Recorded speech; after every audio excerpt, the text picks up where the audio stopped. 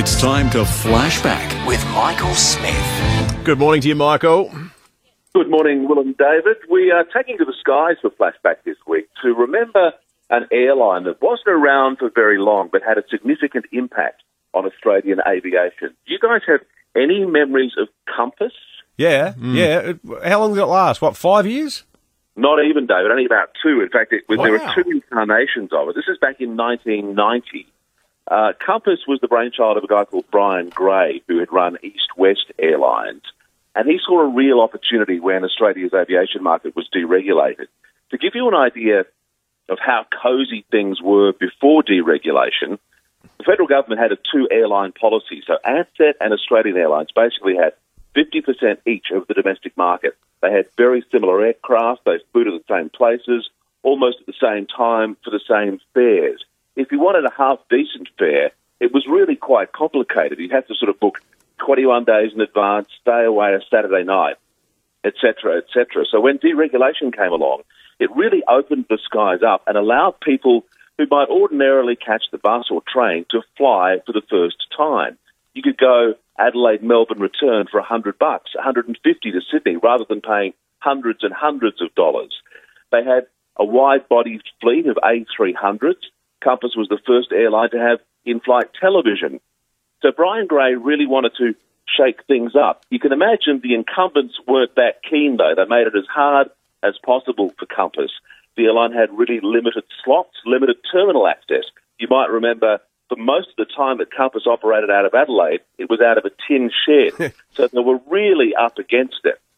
I've caught up with a very good friend of 5AA, Peter Williams, down at Phil Hoffman Travel, to ask him what he thought the legacy of the Compass disruption was. But first, here's a reminder of the airline's jingle. That's right, we're making it fair to fly.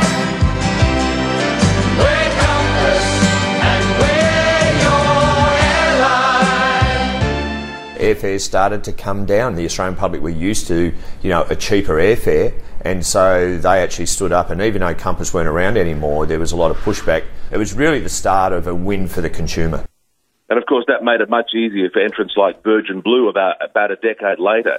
People got used to fairer fares, and they weren't going to put up with the cosy arrangements that the old airlines used to have.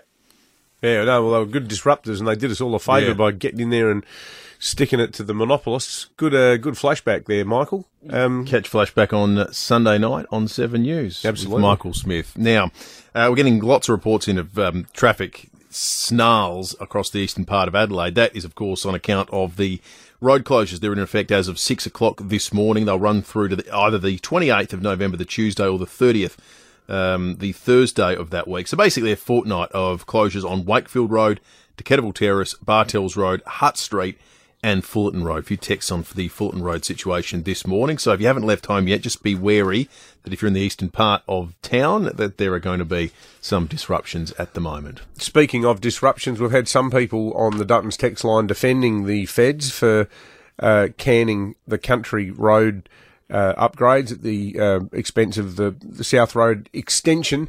One here saying, David, it's easy to be critical of the Torrens to Darlington project if you're not one of the thousands of drivers who use it daily.